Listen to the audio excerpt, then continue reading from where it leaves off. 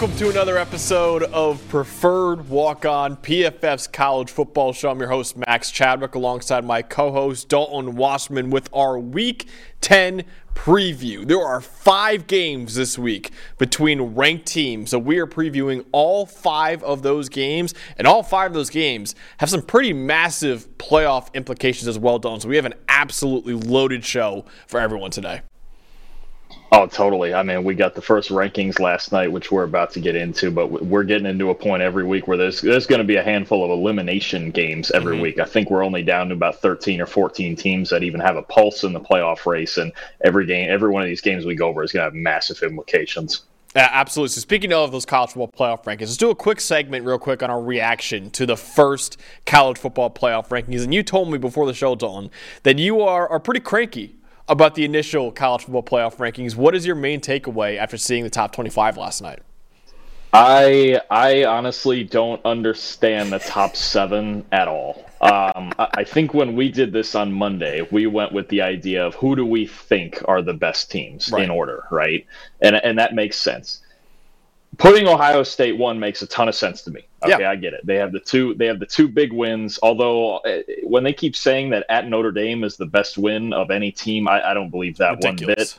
Washington's win over Oregon's better. Florida State's win over LSU is honestly better. LSU would beat Notre Dame. Texas over Alabama is better. Yeah. Texas, yeah. So when they kept talking about that, no. Ohio State has it because they have 2 really good wins, dominated Penn State. I'm totally cool with Ohio State at 1. We mentioned that Monday. If you're going on, there are really 2 roads to go about this. One is, who do you think are the best teams? In which case, I think it makes sense that Georgia and Michigan would be 1 and 2. Okay, in some order, and then go with the rest, like we did. Or you could go with the resumes, and you could put Ohio State 1, and then I think, honestly, from there, you have to put Florida State and Washington 2 and 3 in some order, and Georgia, Michigan 4 or 5. Yep. Because Georgia, they've blown out. Luke Oregon last night? Yeah, mentioned. Okay, so they beat up Kentucky and Florida. Those aren't great teams. And then he specifically mentioned Florida State playing tight with Boston College. Every team except Michigan has some tight scare mixed in there. Yep. I don't understand why Florida State gets jobbed because, they played one tight game on the road with Boston College. Okay, every team except Michigan. Do we not remember Georgia trailing South Carolina at halftime, or not taking the lead on Auburn until the last 3 minutes, or Washington the last few weeks? I just don't. Even Ohio State playing tight games. So they think the best win in the country is beating Notre Dame at the buzzer when they were a man short. I don't.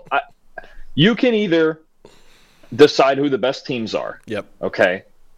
Or you can go with the resumes. But they tried to straddle this line between the two, and I'm not in favor of it at all. Then even you get to 6 and 7. So then we go resume 1, eye test 2 and 3. I guess resume undefeated 4 and 5. And then you went back to the eye test 6 and 7 with Oregon over Texas. Yeah. And I know doing what they did at Utah is impressive, but what other big time win does Oregon have? And is anything they've done, because we talked about it last week, under the hood, Utah, they were playing way, way over their heads. Yeah. Okay, way over their heads, getting away with turnovers, getting away with horrible pass protection, backup quarterbacks, all that stuff. You mean to tell me that's not eye test? Flipping back to the eye test, when we go with, because we both had Texas at 6, how is Texas beating Alabama in Alabama and clearly looking like the better team, not better than Oregon beating Utah? Easily. I don't get that. I get it was by 30. I get it. It's. I feel like if both of the games happened last week instead of Texas beating Bama in week 2, they would be 6. Yeah, no absolutely. And you look at that Oregon schedule. I have Oregon at 8 in my rankings because you look at what they've done this year. Yes, the Utah win was impressive, and doing it in Utah is impressive, but that's their only win over a currently top 25 team. Oregon's second best win of the season is either 4-4 Colorado or 4-4 Washington State. That's it for what they've done this season. Meanwhile, Texas has beaten Alabama, which you can make an argument might be the best win of the entire season, in Tuscaloosa. And they beat Kansas, who's number 21 right now in the college football playoff rankings. Alabama, meanwhile, has beaten You look at Tennessee, who's number 17 in the ranking. Ole Miss is number 10 in the ranking. So it's like you combine those two. I think Texas's best win and Alabama's best win is better than Oregon's best win, which is Utah. And then Texas's second best win and Alabama's second best win blows Oregon's out of the water. So that's why I think Oregon should have been 8 in the ranking. I know you disagree with me in that one, but 6, I agree with you, man. It is ridiculous. I think you nailed it on the head. I think the inconsistency, which is something that we always talk about, I feel like with the college football playoff rankings, how inconsistent they are. And you see the resume versus eye test thing is wildly inconsistent. I mean, you look at Georgia and Michigan. I mean, you look at ESPN's strength of record metric, which is not a PFF metric, but it's what theirs. Georgia's 7th in the country in terms of resume. Michigan's 9th in the country. So if you're going purely off resume, you could argue for some one-loss teams over them. So I don't like that. Another one I wanted to shout out, I understand they were ineligible to be ranked. So it's not the playoff committee's fault that they're not ranked. Or maybe it is, honestly, for making these rules. But James Madison is unranked because they're not eligible to play in the postseason. You can make an argument this is a top 15 team in the country right now with what they've done this year. They're 8-0.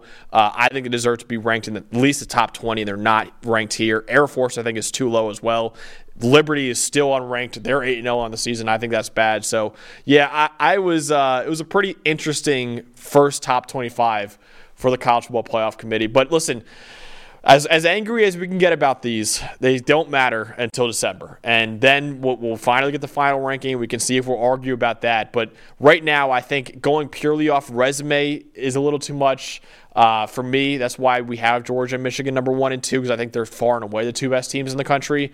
But we'll see, and a lot will shake out over the course of the season, including a Georgia game this weekend that we're going to talk about in just a little bit. But like I mentioned, we have 5 games, Dalton, between ranked teams. All of them have huge, huge implications. I know we did a 7-game show a few weeks ago.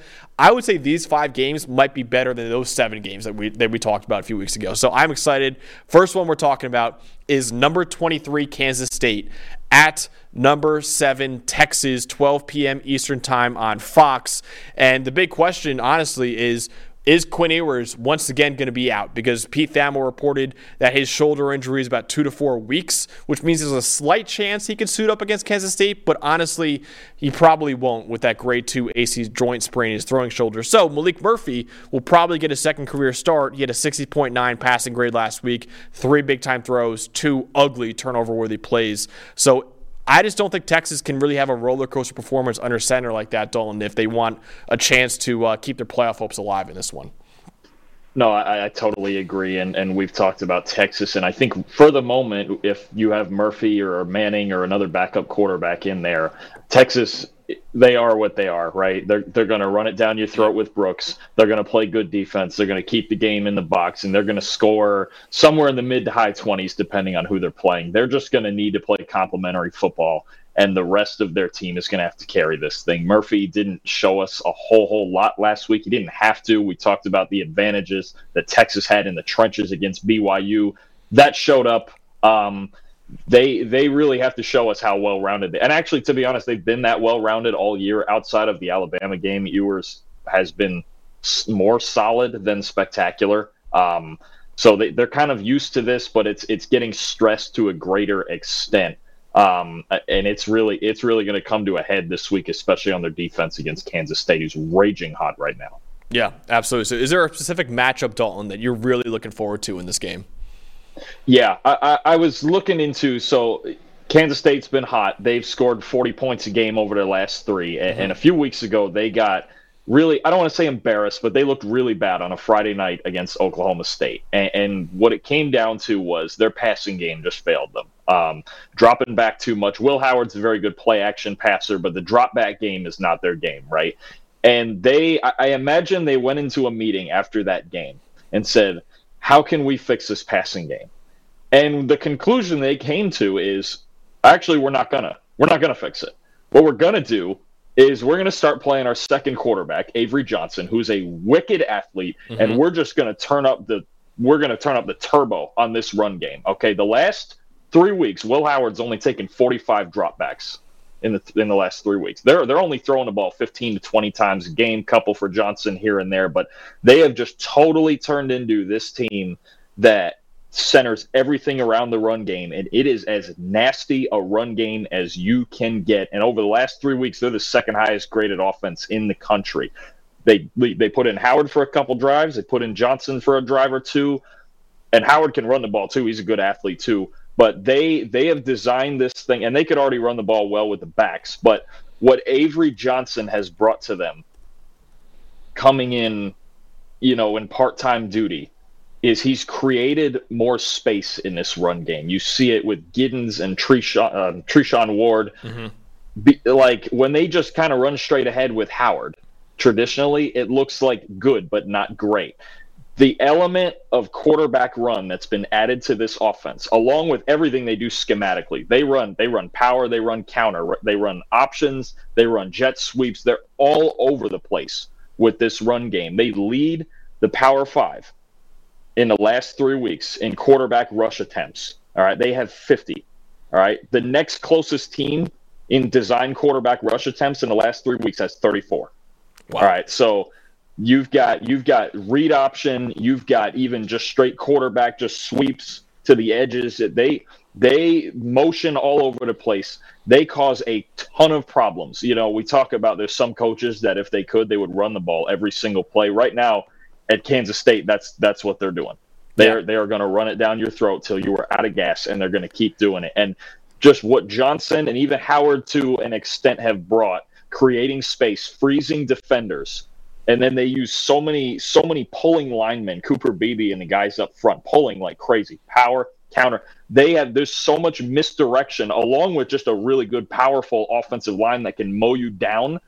The combination of those two things makes their run game absolutely lethal. And I think Texas, look, they have the 5th best run D against gap schemes. Okay, and Kansas State runs more gap scheme runs. You think about running straight ahead, running power, running counter, those sorts of things. But Texas hasn't seen a ton of it. Actually, the 4th fewest reps against it in the Power 5.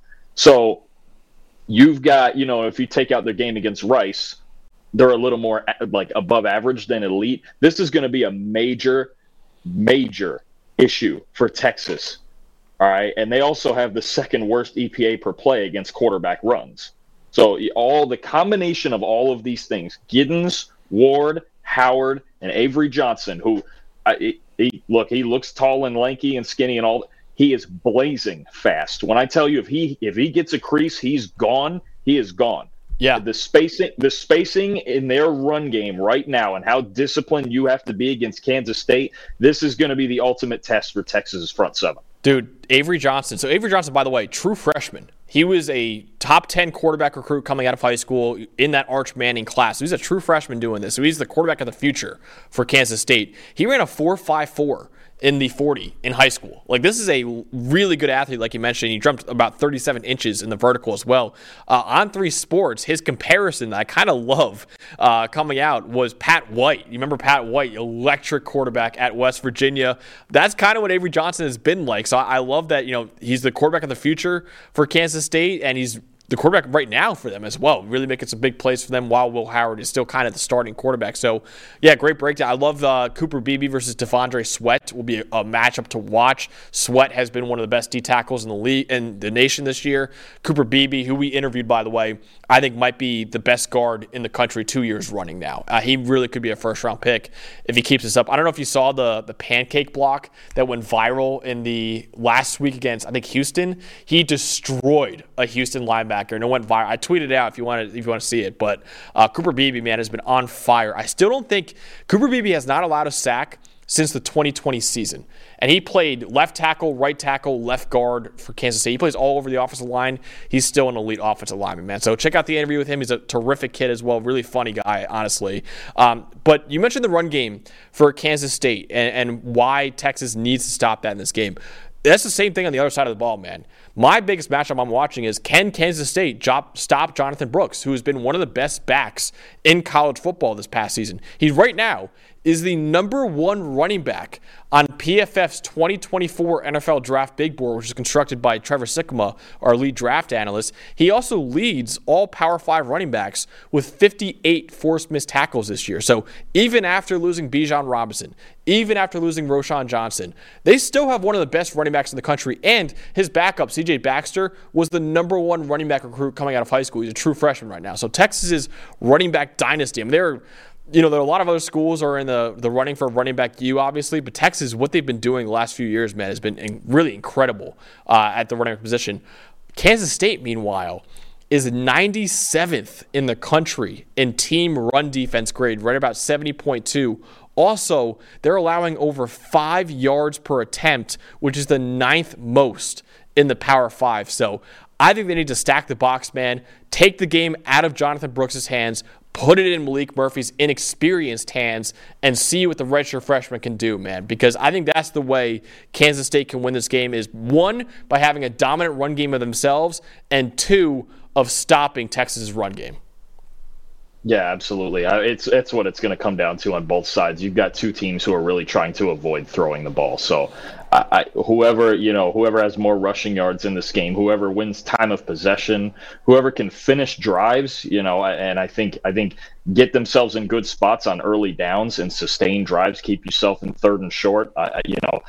Kansas State, both of these teams are explosive in the run game too. It might just come down to who shakes a couple tackles and makes some big plays. Over the last 3 weeks, Kansas State leads the country with 35 explosive runs. I mean, they are when I tell you they are creating creases and getting after it and getting vertical. That, like I said, they have 4 different guys who can really run the ball, including Will Howard, who are a big time threat running the ball. You mentioned Brooks and Baxter. You're going to see some big, nasty football being played by these 2 teams. I think the team, obviously, we've said this before in these running kind of games, who's getting ahead early. You got 2 teams trying to avoid their quarterback. Who needs to throw the ball in the 4th quarter and who can avoid it? It's going to be a big thing, whoever gets out ahead early and gets in their rhythm. The one thing you mentioned, T'Vondre Sweat, the one thing I do like also for Kansas State in this game and their run game is the way their run game is designed kind of takes defensive tackles out of it,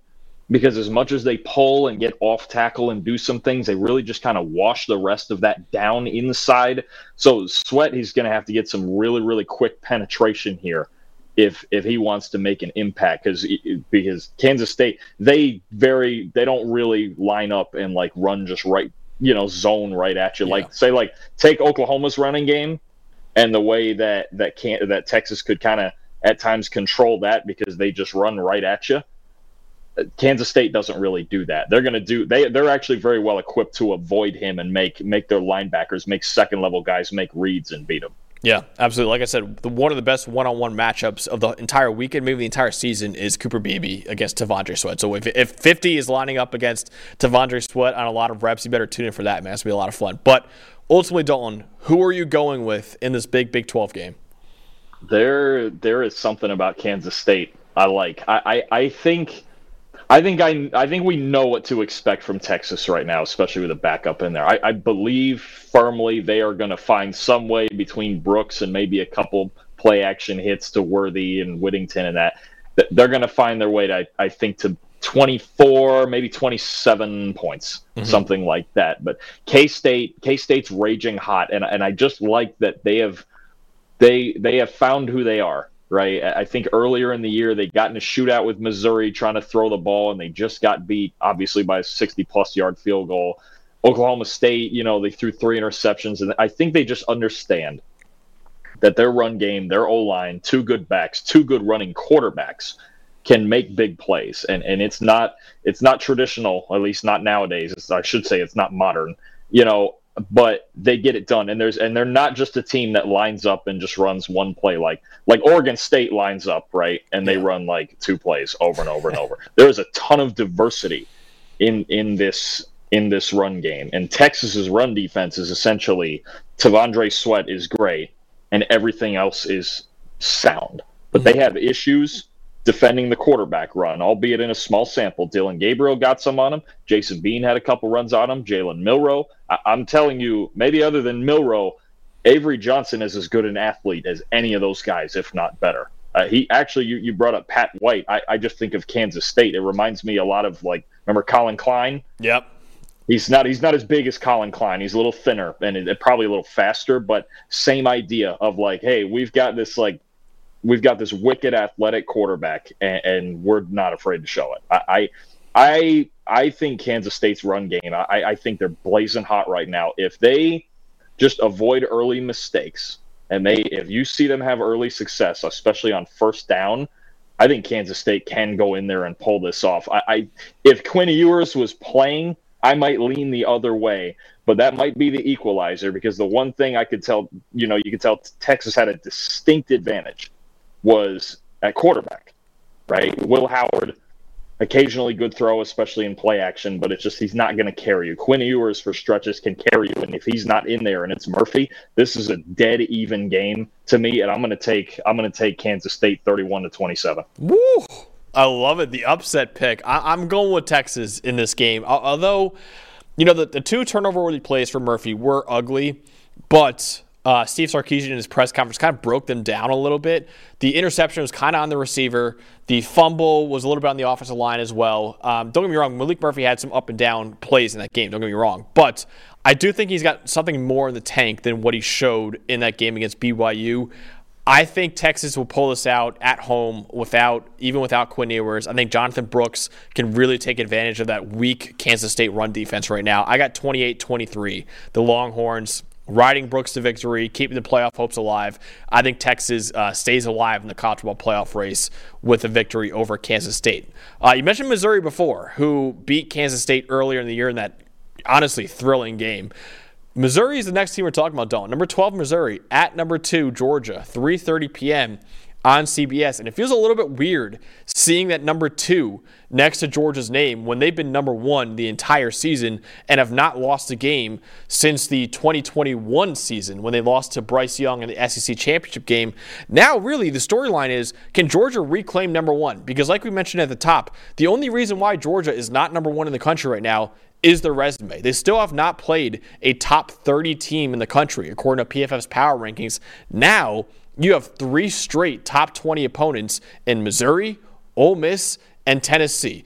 And you're going to probably be without Brock Bowers again in this game, your superstar tight end. So Georgia can really show the committee, hey, even without our superstar, we're playing the toughest team we played all season. This could be the time for them to say, hey, we deserve to be number 1 again. We deserve to be over Ohio State in next week's college football playoff ranking. But Dalton, what is the matchup that you're really looking forward to seeing in this game? I was surprised actually to see how similar these two teams are. You've got two teams, both of their offensive lines are in the top 8 of grading. Both of their quarterbacks are incredibly underrated. They're both playing. We've got like the list of like 5 or 6 Heisman level guys, and these are pretty much the next 2 guys playing right below them. Carson Beck's been really, really good, gets the ball out of his hands. Brady Cook, we've been talking about Brady Cook all year, and I'm going to dig in on that because that's about to be the matchup. 2 teams that cover really well. Missouri's got the second best group of corners in the country right now. Georgia's secondary is nasty. Malachi Starks and those guys. Yeah, the one thing I'm going to look at in this game, which team can get a pass rush going? Okay, you've got 2 quarterbacks that are in the top 13 of clean pocket passing grade. Okay, they're both really good if they're back there and left to scan the field and just make the throws they want to make. Okay, now Missouri, their pass rush grade is a little bit better, and they don't have any individual guys that make things happen, but they blitz a lot. They give you a lot of different looks, and they create a ton of unblocked sacks through stunts and blitzes and just weird stuff that fools offensive lines. Georgia's offensive line, it's great, and it's going to be put to the task this week. Now, Brady Cook, on the other hand, all right, you're talking about if he stays clean with their receivers and Luther Burden and Marquise Johnson, Theo Weiss, and these guys, they got a real chance, and he's going to have to be that good because Cody Schrader, I like him a lot. I just doesn't feel like it's going to be the Cody Schrader game to me, right? We've talked about Georgia's success against running backs. Brady Cook is going to, if Missouri wins this game, it'll be because they pass protect well and they keep Cook clean for at least 75%. and then Luther Burden's the best player on the field. Right. But it's going to start with pass protection. All right, Georgia blitzes a decent amount too, but we've talked about before the pass rush is really the one weakness on this Georgia team. Now they've picked up, I believe it's 10 or so sacks in the last 2 or 3 weeks, 10 or 12 sacks in the last 2. It's picked up a bit, but it's just not dominant. They have not found any dominant pass rusher. So go ahead. No, I was going to say, dude, they're 82nd right now in pressure rate. Like, it's insane. Like, it's not even like this is like, oh, it's like a top 30 pass rush, but it's not the elite ones we saw in the last 2 years. No, it's bad. It's a below average pass rush they have right now. And that's with some improvement in the last 2 or 3 weeks. Before that, it was in the 90s, I believe. Like the first 6 games was in the 90s. It's not been great. They're gonna. I would bring pressure. I would not send 4 and let Cook sit back there, because I'll tell you too. He had a knee injury he was dealing with earlier in the year. In the last couple weeks, you see the tape, his mobility is back. It's going to be a problem if he's clean back there, and either A, Burden's running through the intermediate parts of the field, or B, Cook takes off and runs. Because Georgia is susceptible to some quarterback running, and Cook is starting to run again. They've gotten a little more like conservative, efficient sort of since the LSU game. Like last week, he only threw 1 touchdown, but they got off running the ball. Schrader had a really, really good game, and they'll still need some balance in their offensive line to play really well. But I think the keys to this game, especially on Missouri's side, is pass protection. And they're a good pass protecting team, right? Javon Foster, we've been begging for him to go in the first round and things like that. But this game, it'll be at a premium. Because you don't want to be throwing the Georgia secondary under pressure, right? And I think he's going to, if Missouri is to win this game, he's going to be protected well, and Luther Burden will be the best player on the field. You stole the exact matchup from me. So my big matchup, besides the pass rush, I think is a great point by you, that Georgia, yes, they need to get after Brady Cook in this game. And it's going to be hard because Missouri, right now, 10th lowest pressure rate allowed in the Power 5 this season. Missouri's offensive line has been great. My matchup is Missouri's passing attack, meaning Brady Cook and those receivers, obviously Luther Burden third at the forefront of it, against Georgia's secondary, man. You see that graphic right there. Missouri, 7th in the country, averaging 9.5 yards per passing play. Georgia, 3rd in the country, averaging 4.5 yards allowed per passing play. So you got strength on strength, man. We mentioned how the pass rush for Georgia is well below average. The secondary is still elite. This is still an elite secondary. Malachi Starks, the safety there, is probably the best safety in America right now. He has really, really been good. He's the only safety in the country who has a top 15 coverage grade and a top 15 run defense grade. But you mentioned, man, Brady Cook, 20 big-time throws this season. That's tied for 3rd among all quarterbacks in the country for a guy that was not throwing the ball well downfield in the past. Now, he has been incredible throwing the ball downfield, and a lot of it has to do with Luther Burden III, who leads the Power 5 with nearly 4 yards per route run. Right now, 3.92. And he has 525 yards after the catch this year, which leads the Power 5 as well. So this is a big matchup for me, Dalton, is whether or not Georgia's secondary can limit the big plays from Brady Cook, Luther Burden III, and those other group of receivers that Missouri's got. Because unless they send blitzes a lot, I don't really think Georgia's pass rush is going to be able to get home as well with just 4 men rushing the passer.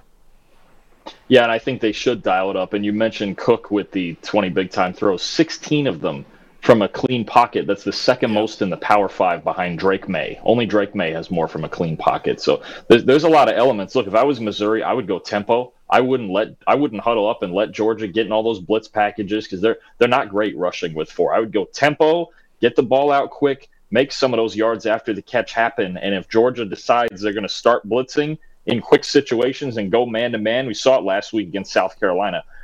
And really every week. When teams go man-to-man against Missouri, they're going to throw over the top. Yep. They're going to do it. They're going to take shots with Burden and Johnson. They got 2 of them last week with Burden that were really, especially the touchdown early was a huge play, probably the biggest play of the game against South Carolina. They're going to, if you show them press man, they're going to go over the top. If you show them zone, they are so, I'm telling you, I want Kirby Moore to win the Broyles Award. Because I just can't believe how unbelievably well he's coached Brady Cook after what we saw from him for the most part last year. He's seeing the coverages and he's throwing the ball to the right spots as long as he's clean. Schematically, they could cause Georgia a ton of problems. They just have to pass protect. And I'm not at all saying they're bad at it. It just has to happen. Now, I do think Georgia's answer is to ratchet it up. Go get him. Go get him. Make him rush a little bit. Because usually right now when you blitz him, Cook's going to take off running. He's not going to throw through it. Go get him.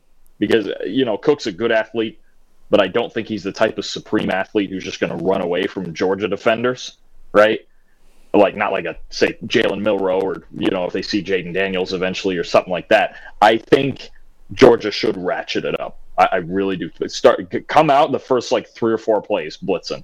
Go ahead and do it. And if they have an answer for it, then adjust off of it. But I would go get them.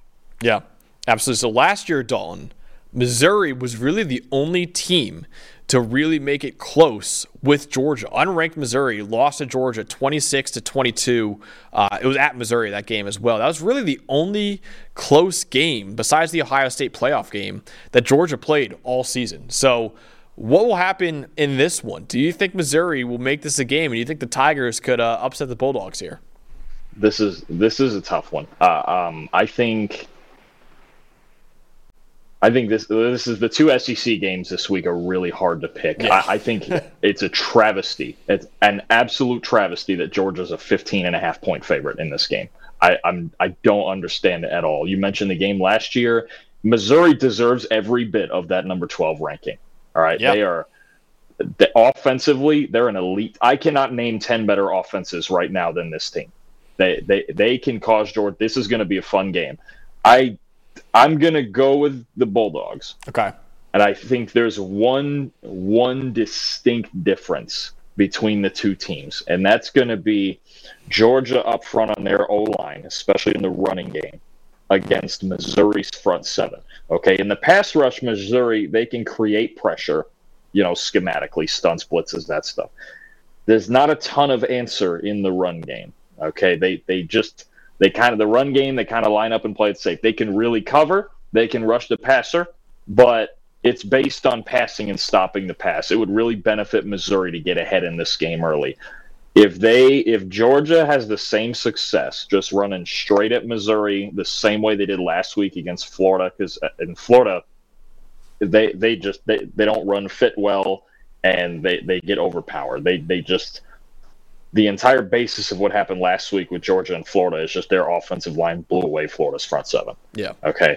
Missouri, that's a problem for Missouri. It's really not great. Their linebackers rank 112th in grading, and that's a real problem because Georgia's line can get on the second level. If Georgia takes the ball early and they just start running it down Missouri's throat with a lot of success, they're going to have major problems because I think they can cover. McConkey and Lovett were great last week. I think they can really cover, and I think they could cause problems with the blitz game if they get Georgia in 3rd and long. But that's such a big if. You have to. Georgia's foundation is still the run game. Dejon Edwards. I think that's going to be the difference. They're very patient. They wait for their moments to strike with big plays, but their run game is what sets the tone.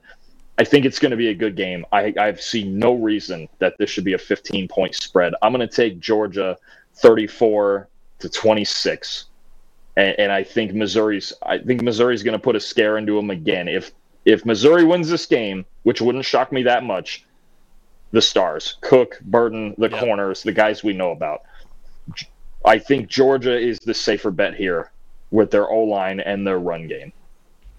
I think so too. I think, and that's surprising that Missouri's linebackers grade out that low, because I actually had Missouri as a top 10 linebacker unit entering the season in the country because I love Tyron Hopper, who's really been disappointing this year. Chad Bailey has actually played really well, who I really liked before, but he's been banged up a lot this season. So that's unfortunate that they're not playing as well. Tyron Hopper especially has not lived up to the hype that he really had. Missouri's secondary I like a lot too. Chris Abrams-Drain we talked about before. He's had a great year. Ennis Rakestraw Jr., the other corner, has had a really good year. Their safeties are solid as well.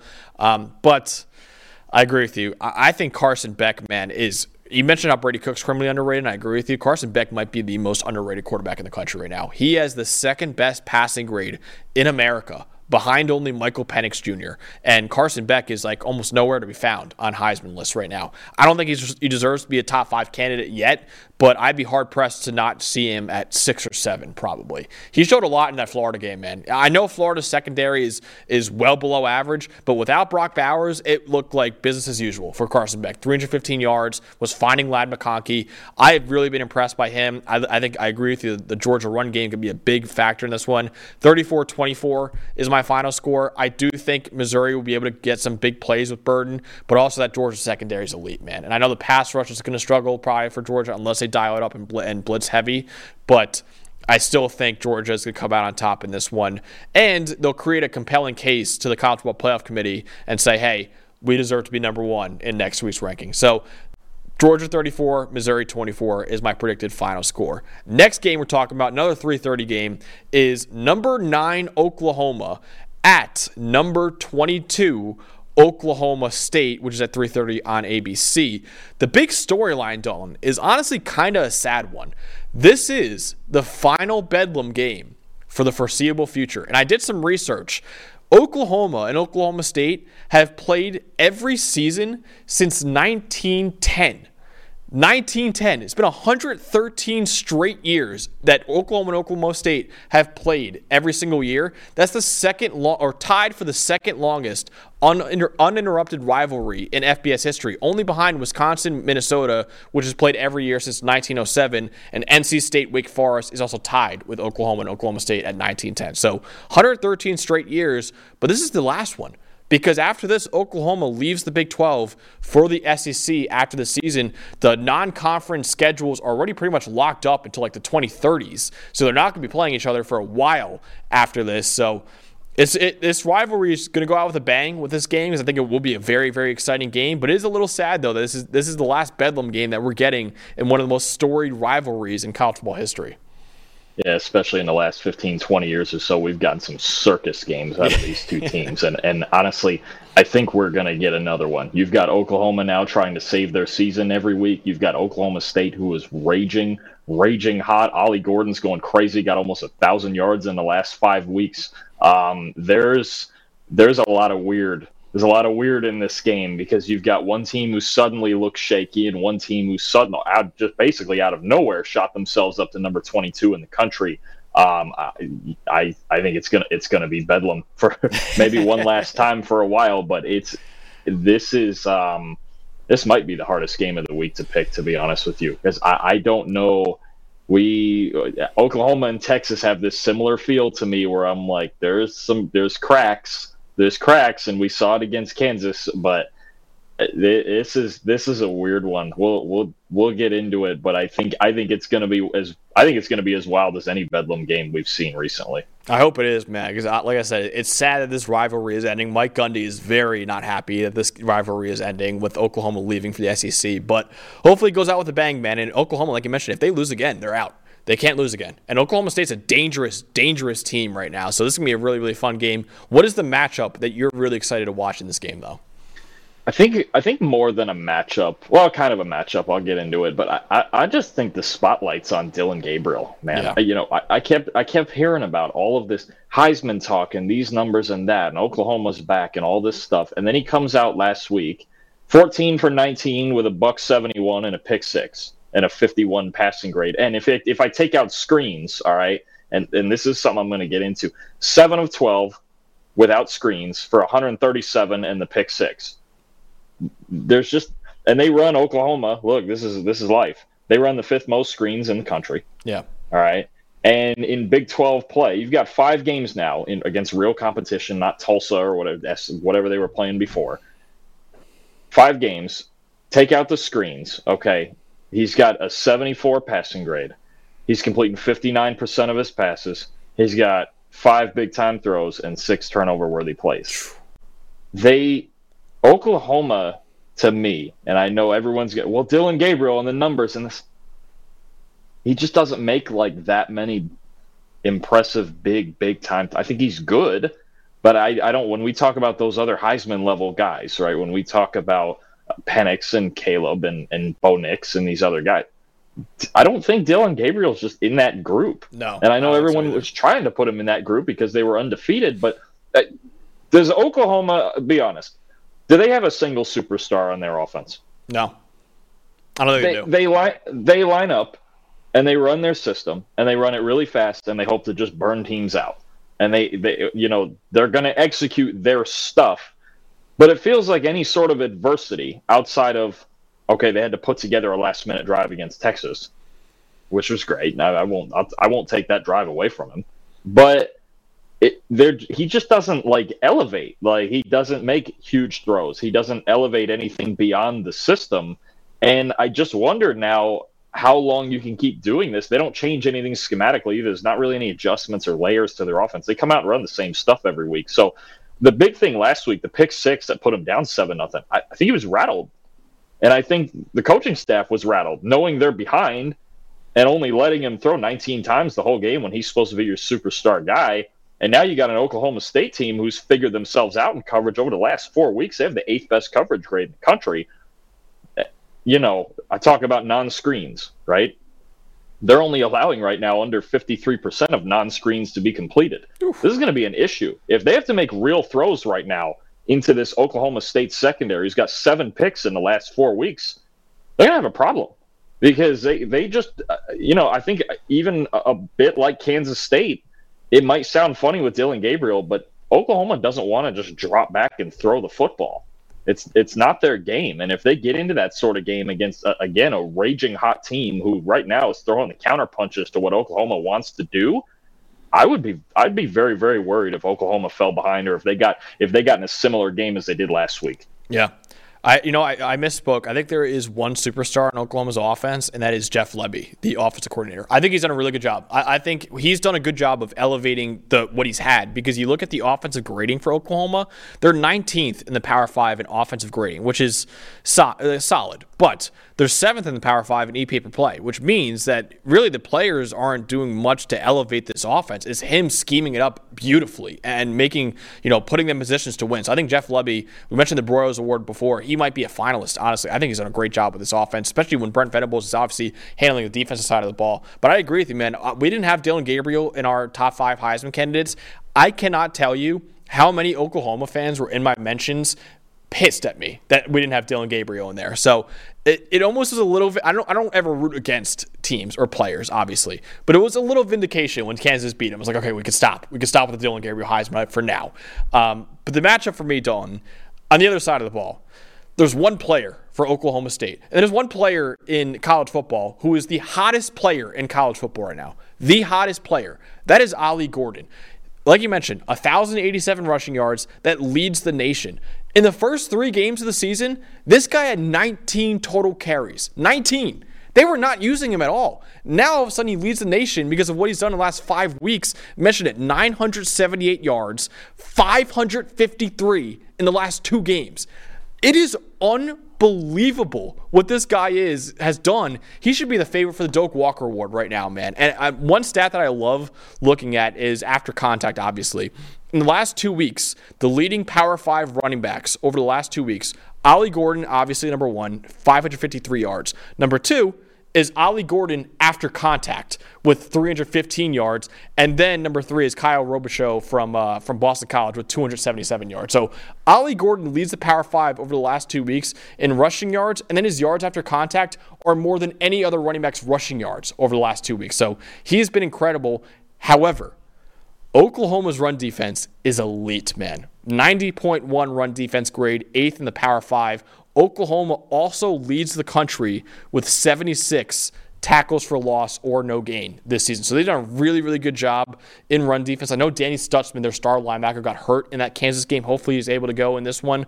But the big question on the other side of the ball, besides the Dillon Gabriel when Oklahoma's on offense, when Oklahoma State's on offense, Oklahoma really just has to focus in on Ollie Gordon, because otherwise Oklahoma State's passing game has kind of been well below average the entirety of this season.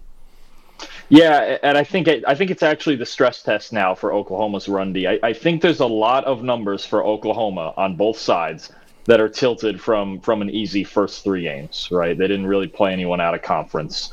You look at, they've given up, though, 155 rushing yards in 5 straight games, and that's 225 last week against Kansas. I think I think they're a good run defense. I think the grading might be a little tilted. If you look at them just in Big 12 play, they're closer to solid than elite. I think there's a chance here for Gordon, and I'm gonna be real with you. If you give him chances, you give him a lane. Good luck. I'll be honest with you. He 28 explosive runs in the last 5 weeks.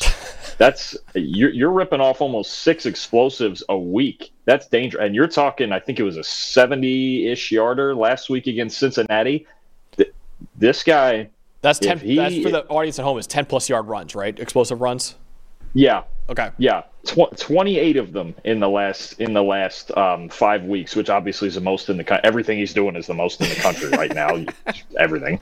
But no, if he gets a few lanes and he picks up some first downs early, they want to avoid most of their passing except for deep play action shots, right? Generally down the sideline, much better. Oklahoma State looks more comfortable throwing outside the numbers. If they get one-on-ones, they're gonna take a shot to kind of make you respect it, but the basis is obviously the run game, and I think even in the Kansas game last week, look, Kansas ran for 225 yards. Jason Bean got off running.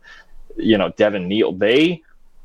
I think Oklahoma. I do think there's some cracks in there. Yeah, I do. I think their defense, and we've talked about this with Venables, where all of a sudden you even saw it against UCF. UCF ran for a ton of yards on them. 190 something. That sounds right. It's in there. I think you have to stay patient. I think the scary part to me is Oklahoma still lost the game when I believe they forced 2 turnovers, and Bean I think had 4 turnover worthy plays. Yeah, it was ugly.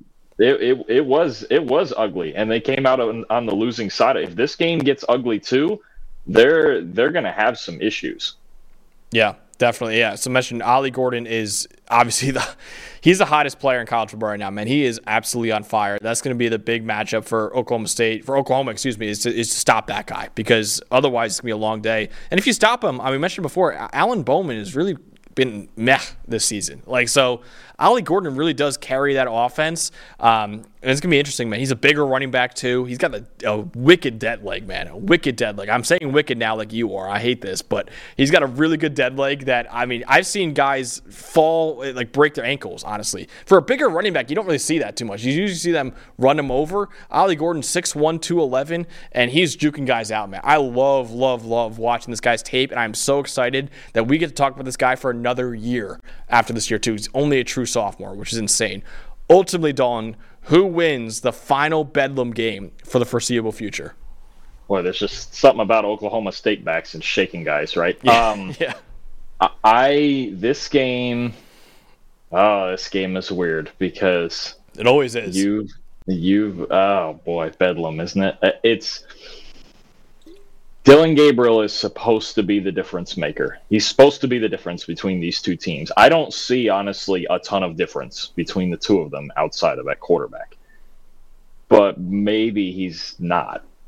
Maybe he's just not. Maybe he's a good quarterback, but he's not a difference maker. They need to establish his confidence early. The worst thing that happened to him was throwing that pick 6 on the first drive last week. I think it rattled his confidence. It rattled the coach's confidence. Jeff Lebby, you mentioned. I know it was raining and it was kind of sloppy and ugly, but it's very hard to believe that you've got almost any college quarterback, especially in an offense like that, only throw 19 passes in a game. It was raining. It wasn't that ugly out there. It wasn't Jets Giants. All right.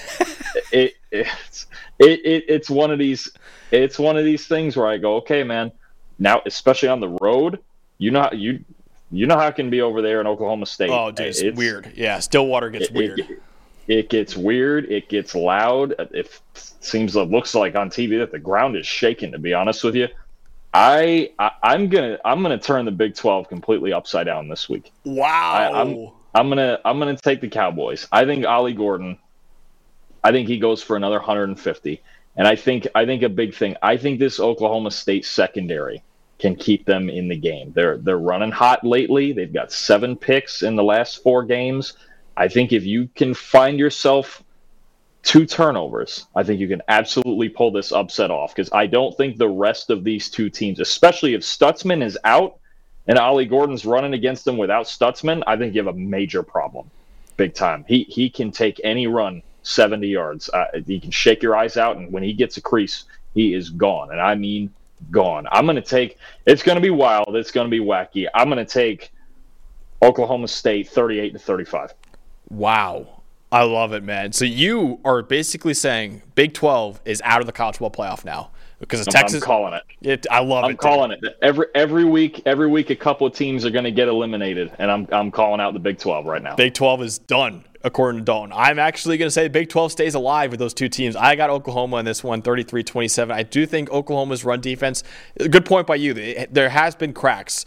But I still think they'll slow down Gordon just enough, and I just don't think Alan Bowman can win this game, man. If they slow down Gordon enough where he's below 100, which is something that's insane to say, that like, oh, if you get him to 90 yards, like, because he's been above 100 in every single game besides the first 3 games of the year when he didn't get any carries. But I do think if they do that, I don't know if Alan Bowman could do enough in this game. And I do think Dylan Gabriel could do just enough to get by. So I think Oklahoma 33-27. I think Oklahoma wins this game and stays alive in the college football playoff hunt. Next game we're talking about, this one is going to be, if you like points, you better be tuning in for this game because I think it's the highest over-under of the week. 76 right now is the over-under for this game. Number 5, Washington at number 20, USC, 7:30 p.m. on ABC. The storyline, Dalton, is there's 2 teams in this game that are playing with fire. Washington won their first 4 games by an average of 33 points. Last 4 games, they won by 7 points. They beat Arizona State and Stanford by a combined 17 points. They were combined 55.5-point favorites in those games. Washington, though, still hasn't been burned, even though they're playing with fire. USC has been burned a couple times already. 4 of USC's last 5 games were one-possession games, and the only one that wasn't was when they got destroyed by Notre Dame, 48-20. USC is not fighting for a playoff spot anymore. Washington is, but USC can still make the Pac-12 championship game with a win right now. Right now, they're second right now in the Pac-12 in standings because they have a better conference record than Oregon. So USC could still make the Pac-12 championship game, so they still have a lot to play for right now. But what is the matchup, Dalton, that you're really excited to see in this game?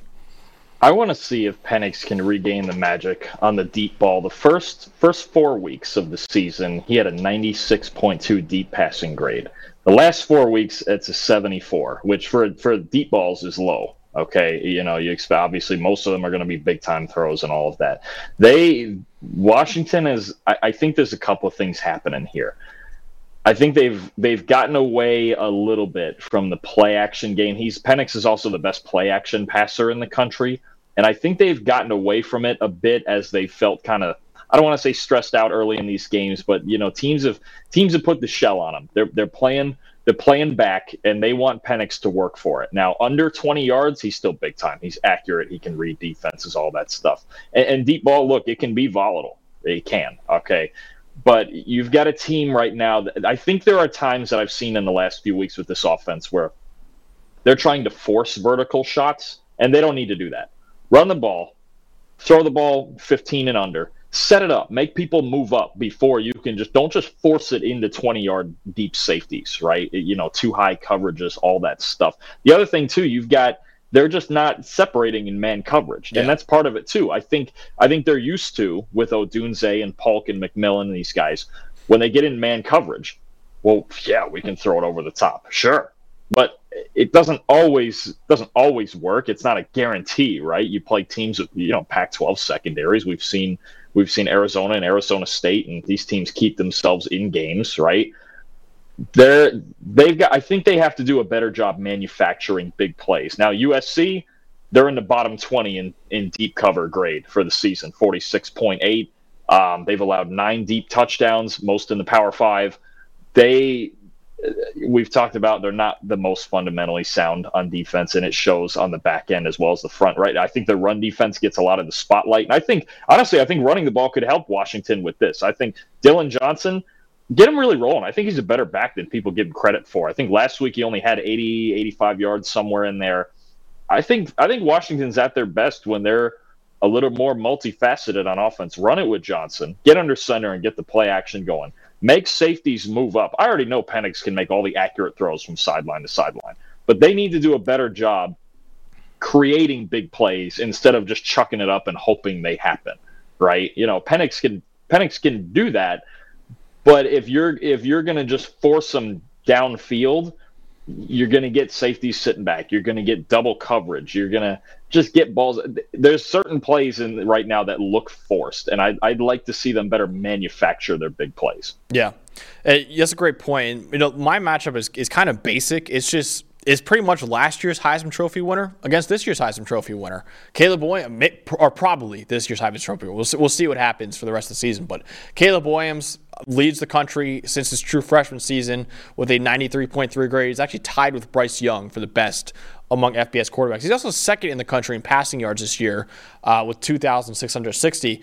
Michael Penix Jr. leads the country in passing grade, also leads the country in passing yards. So the only quarterback in the country that has more passing yards than Caleb Williams this year is Michael Penix Jr. You're not going to get a better quarterback matchup probably all season than these two. Caleb Williams is going to go first overall probably in the NFL draft.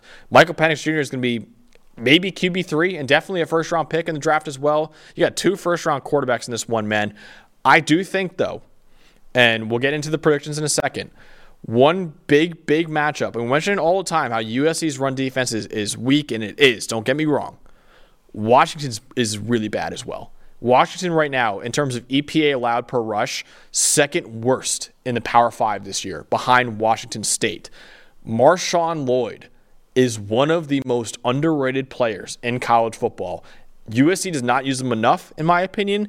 This is the game where I don't know if you want to get into a shootout with Washington, because I think Washington's secondary is actually pretty good and actually a little underrated. But if you can ride Marshawn Lloyd in this game against Washington's run defense, that might be the avenue for USC to win this game. I think Marshawn Lloyd has been, like I said, one of the most underrated players in college football, not even one of the most underrated running backs. I think he could be a huge factor in this game for USC at home. But ultimately, Dalton, who is coming out on top in what should be an absolute shootout? I think you make a good point. We had it on the trivia the other day that I should have picked right, that Marshawn Lloyd is maybe the most efficient runner in the country, even if he doesn't get enough opportunity. And that's going to be a big part of it. I think both of these teams need to have some balance. You got some good backs in this game. Lloyd, Dylan Johnson, I think especially Washington's offensive line is an elite unit. I like Washington. Look, you're not going to avoid the shootout. You can run the ball you want. There's a reason the over/under is 76, and you could argue should be higher. I think this game is going to be crazy. But I think Washington's defense in spots has come through for them. I think against Oregon it came through in big moments. I think which team was it? Arizona State. They beat 15-7. Yes, Arizona State. Yeah. And I know Arizona State's not great, but they got to be the friskiest 1-6 team I've ever seen in my life. Yeah. Their defense has come through in spots. USC still, they just gave up 49 points to Cal, 48 points to Cal. I can't. I think they're capable. I think Caleb Williams the last 2 weeks has finally been better under pressure, at least not giving the ball away, somewhere around a 70 grade under pressure instead of a 30. This has a feel to me, and it's on the road, which is tough, but this has a feel to me of just Washington is a better team. I think they're similar, and I think Washington is better. I think their defense will come through enough. It's not going to be pretty. The numbers will not be pretty. You're playing Caleb Williams. And I think Penix finds it. I think he started to find it last week. He threw 4 touchdowns last week and had to work through it a little bit against Stanford. But I'm going to say Washington. Give me 49. Give me 49-39. The over is going to hit. Wow, I love that. The over is going to hit easy if I'm doing that math right. Yeah. Oh yeah. Yeah, that's like 88 points right there. Yeah, that's an easy over then. I actually think the under might hit in this one. I got 38-35. I got USC in this game. I think USC is going to come out on top in this game. I think USC, one of these games where everyone's counting them out, everyone's counting Caleb Williams out, and they're not going to beat Oregon, they're not going to beat Washington, they're not going to beat UCLA. They're going to win one of those games, and I think Washington might be the easiest, maybe UCLA, but Washington's one of the easier paths. I don't know if they could beat Oregon, but I think Washington, there is a path for USC in this game. I think Caleb Williams is playing a little pissed off right now. I think they're going to do it. I know I'm kind of basing this off vibes, which is not really something you want to be doing on an analytics show like this. But the vibes for me in this game just kind of Washington's playing with fire right now. They're playing down to a lot of really bad teams. Caleb, I know USC's doing the same thing. Don't get me wrong. But I think this game will come down to whoever has the ball last. I think USC's at home. I think Caleb Williams gets it done, man. So I got 38-35. I think USC comes out on top in what should be an absolute shootout, and I think Marshawn Lloyd is a big, big factor in this game. So that's why I got USC beating Washington. I actually had Washington winning this game a little bit earlier, and then I was like, I don't have any upsets in this one. Which one do I actually think will happen? I changed it to USC. So I think USC is winning 38-35. But the last game that we're talking about is maybe the best game of the day. There are definitely a lot of arguments, but the one I'm really excited about is number 14 LSU at number 8 Alabama, 7:45 p.m. Eastern Time on CBS. This is deja vu, Dalton. I was doing some research as to what the matchup was like last year and what it's like this year. So last year, these two teams played in Week 10. It's Week 10 this year. Last year, Alabama was 7-1. They're 7-1 this year. Last year, LSU was 6-2. They're 6-2 this year. LSU was eliminated from the playoff already last year. Alabama's still kind of holding on for this year. LSU can eliminate Alabama again from the college football playoff. And not only that, if LSU wins, they could kind of take control of the SEC West, although it is kind of weird because they have lost to Ole Miss already. But last year, the same thing was true too. When LSU beat Alabama, there was kind of a three-way tie, chaotic tie at the top between LSU, Alabama, and Ole Miss. If LSU wins this game, there'll be a three-way tie again between LSU, Alabama, and Ole Miss. So it is really weird how similar the circumstances are in this game, with Alabama having the same record, LSU having the same record, same week they're playing. Ole Miss is still in the fight for the SEC West as well. It's very weird. It really does feel like deja vu for last year. It does, but I'll tell you the difference for me. I think the stakes in this game are kind of weird too, because I think LSU, even with the two losses that they have, they're the one team with two losses that I don't think is out of the playoff race. Yeah.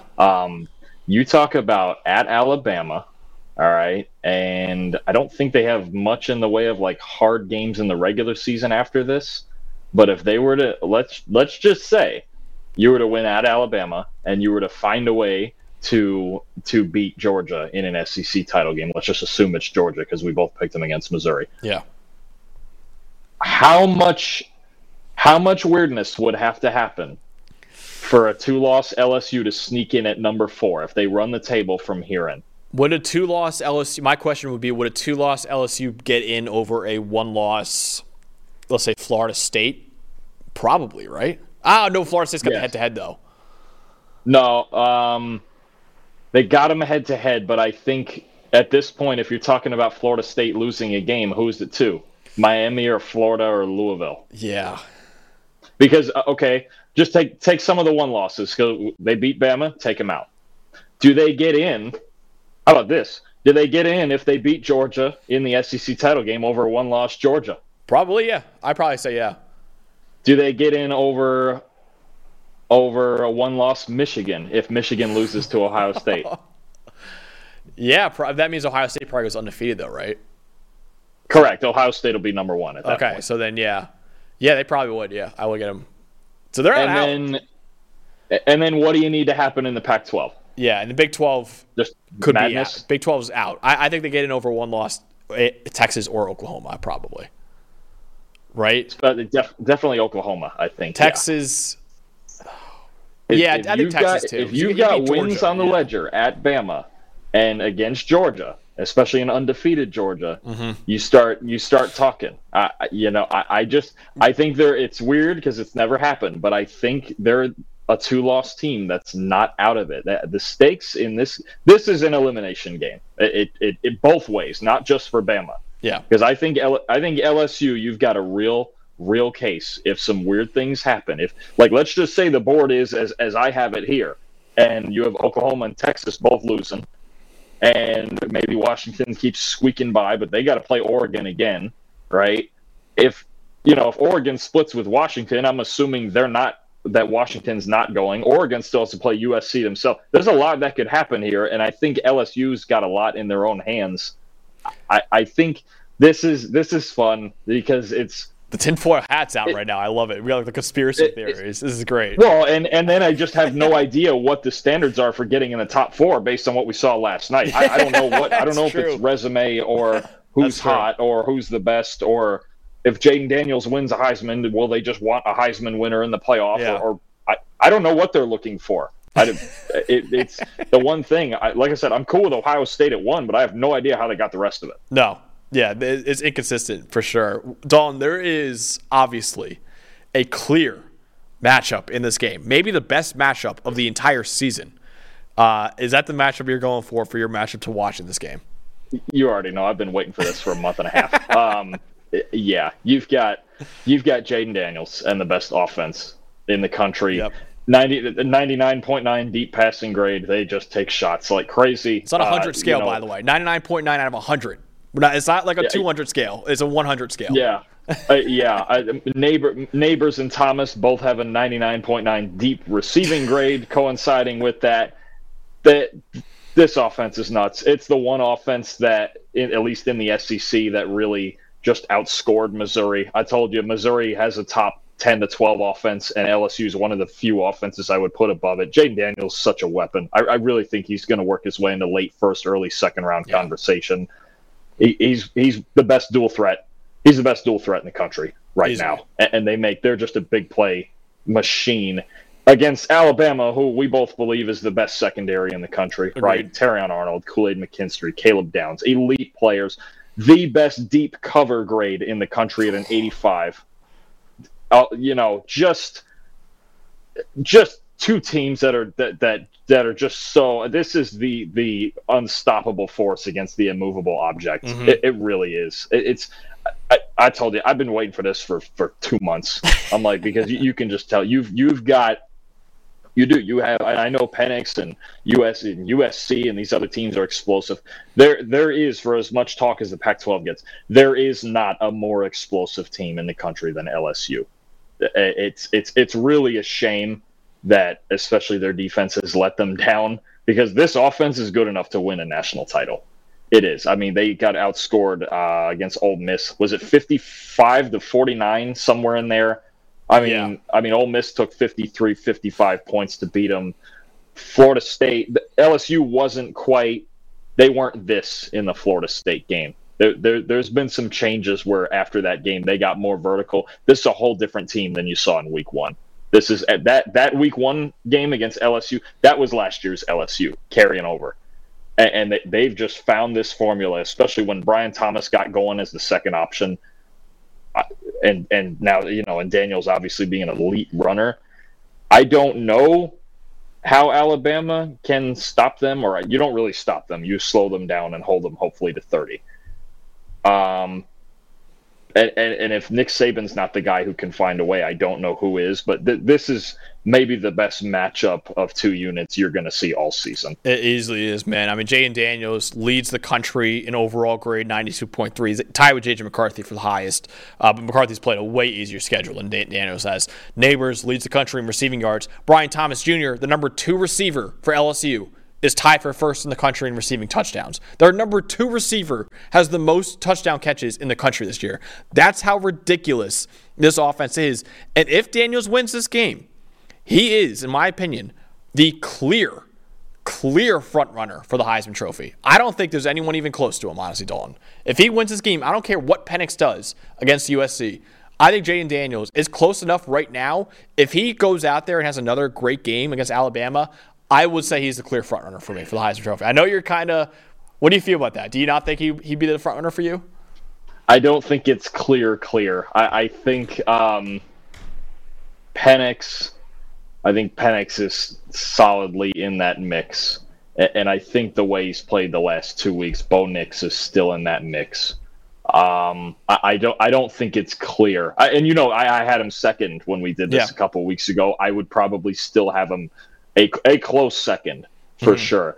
If he wins this game, and he's elite in this game, like he has a Jaden Daniels. I think I've asked you this before. Do they include conference title in Heisman? Yeah, they do. I'd have to see that too. Okay. Or like if we saw like if we saw Penix lay an egg this week or something, I don't think it's like clear. Like, Okay. I think he's clearly. I don't think you can make a top 3 without him. I would even argue top 2 without Jaden. Yeah. Agreed. I don't think so. I think it'd be obvious. I think against Alabama, man, if he does this, that I'm like, all right, it's him. Oh, if he does come out here and do some Joe Burrow 500 total yards and 5 touchdowns, and we're gonna have some serious arguments about it on Monday. Yeah. I gotta see it. Okay. That's fair. murky because, like you said, these are 5 massive games, and you've got Penix and Daniels both now. They're playing huge games every week. This is going to be one of those jockeying type of races. Yeah. This is a fun Heisman race this year, man. It is. Honestly, it is a very fun Heisman race. I actually put out a take yesterday, and we'll get into it in a little bit, but I think Bo Nix might end up winning the Heisman Trophy because I think they're going to beat Washington in the rematch. And I think that Pac-12 championship game might be for not only for the Pac-12 championship, that might be for the Heisman Trophy too. So here's the question, and this is the argument I made for Shedeur when we did this, and now his team just totally let him down. Does it carry any weight to you that like Washington and Oregon's teams are so good, and LSU really, for the most part, there's a handful of other good players, and they had a hard time getting Harold Perkins going, but does it matter to you that Jaden Daniels has to carry more of this roster than Nix and even Penix kind of in the incubators a little bit? Yeah, I think that's a good argument, but I would also say he has at least better receiving core than Oregon, at least. Washington is definitely a debate, but that I would also put too is like, okay, he still has Malik Neighbors and Brian Thomas and like all that. So that's why I think that's a good point. And honestly, helps my case with Jaden Daniels if he does win this game. But yeah, that's a good point. I don't know. I think it'll be close though. I think we'll get into the prediction in just a second, but I think that'll be close. Another matchup besides the secondary versus those receivers versus Jaden Daniels, Dalton, that will affect this passing game. You saw on the graphic right there, Dallas Turner and Chris Braswell have been the best edge duo, I think, in college football this year. 16 sacks, that is tied for second among all edge duos in the country. Turner, 6th among Power 5 edge defenders with a 21.9% pressure rate. Braswell is tied for 3rd among Power 5 edge defenders with 9 sacks this year. However, LSU, just looking at the offensive tackles for LSU, when you combine those two grades, they're the 2nd highest graded offensive tackle duo in the country, behind only Air Force, by the way. So you can make an argument LSU is the best tackle duo in college football. Will Campbell, a guy who I loved his true freshman tape last year, he's been incredible this year. He's probably, if you want an OT1 in 2025 for the NFL draft, it's probably Will Campbell right now, man. He has been phenomenal. And then Emory Jones, who was a true freshman last year as well, he's really stepped up. He was kind of meh as a true freshman, really has been stepping up as a sophomore, has played pretty well as well. So LSU has the highest graded tackle duo in the Power 5, and Alabama has the best edge duo in the country, man. So that'll be a really, really good matchup in addition to LSU's receivers against Alabama's secondary, and of course Jaden Daniels going against that defense as well. Yeah, this is a hard one. This is a really hard one because there are so many good matchups across the board, and I wonder if the key isn't actually on the other side of the ball for as much as we're putting the spotlight here of LSU. The last 3 games has kind of sort of figured out some coverage issues, although it's a little tilted because they just played Army, and you don't really even have to send a secondary out there against Army. I wonder if this is the fun part. This is the fun side of the ball, right? I wonder if the difference in the game, this for me is actually the hardest game to pick, because I think there's strength on strength and then there's weakness on weakness. Yep. Alabama's offense kind of stops and starts a bit. They run the ball really well. Milroe with the big, does he lead the country in big time throw rate? He does, yeah. Or he's at least in the top 3 somewhere if he leads it. Yeah, he leads it, yeah. Big arm, wants to hold the ball. Can he hold the ball against Harold Perkins? Is he coming to get him? Is he going to spy him? I think there's a lot of mystery on the other side of the ball. And if LSU's secondary starts kind of sort of to have things figured out, can Milroe manufacture points? Enough points. They are not going to hold LSU to less than 30 points. I don't, even against Bama, I don't see a scenario where LSU scores under 30 points. Is the suspense in this game the other side of the ball? And Alabama, we've seen them be better on offense. They've been good, but they've been elite on defense and good, sometimes even just good enough on offense. 24 on Arkansas, 24 on Ole Miss. What did they score on A&M? 28, 27? I believe something like that. Yeah, I'll look it up real quick. They have not hit 30 points real often this year. This is a hard game to pick.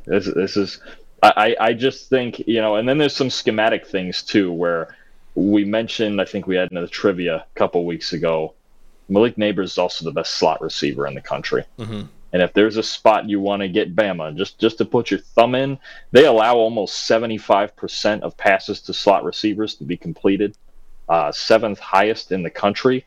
There's some tweaking here that can go, I think, between Daniels scrambling, evening out the pass rush, and Neighbors in the slot, and this is a tight one.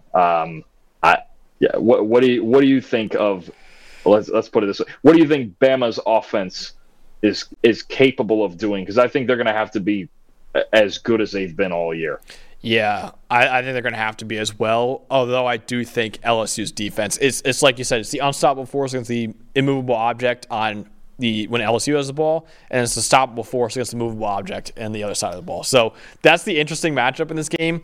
I do think Jalen Moreau, I've really, really been impressed by him these last few weeks. I think he's really figured it out since being benched. I think they're going to be able to take advantage deep on LSU and make some plays like Ole Miss did, honestly, in that game as well. I think Alabama, that's ultimately, I'll go first on my prediction. I think Alabama wins 31-30. I think it's going to be a great game again. I think LSU hits 30 points, but just barely, because I do think that Alabama secondary and the Alabama pass rush will create some problems. Some problems. Not all problems for LSU, but some problems. I think Alabama gets revenge on them. It's in Tuscaloosa as well. I think Alabama wins by 1 point and keeps their playoff hopes alive. Man, this one's hard. This is the hardest game. It is the hardest because game. you also have the factor of, since Saban's been at Alabama, he's only lost to the same team 2 years in a row twice.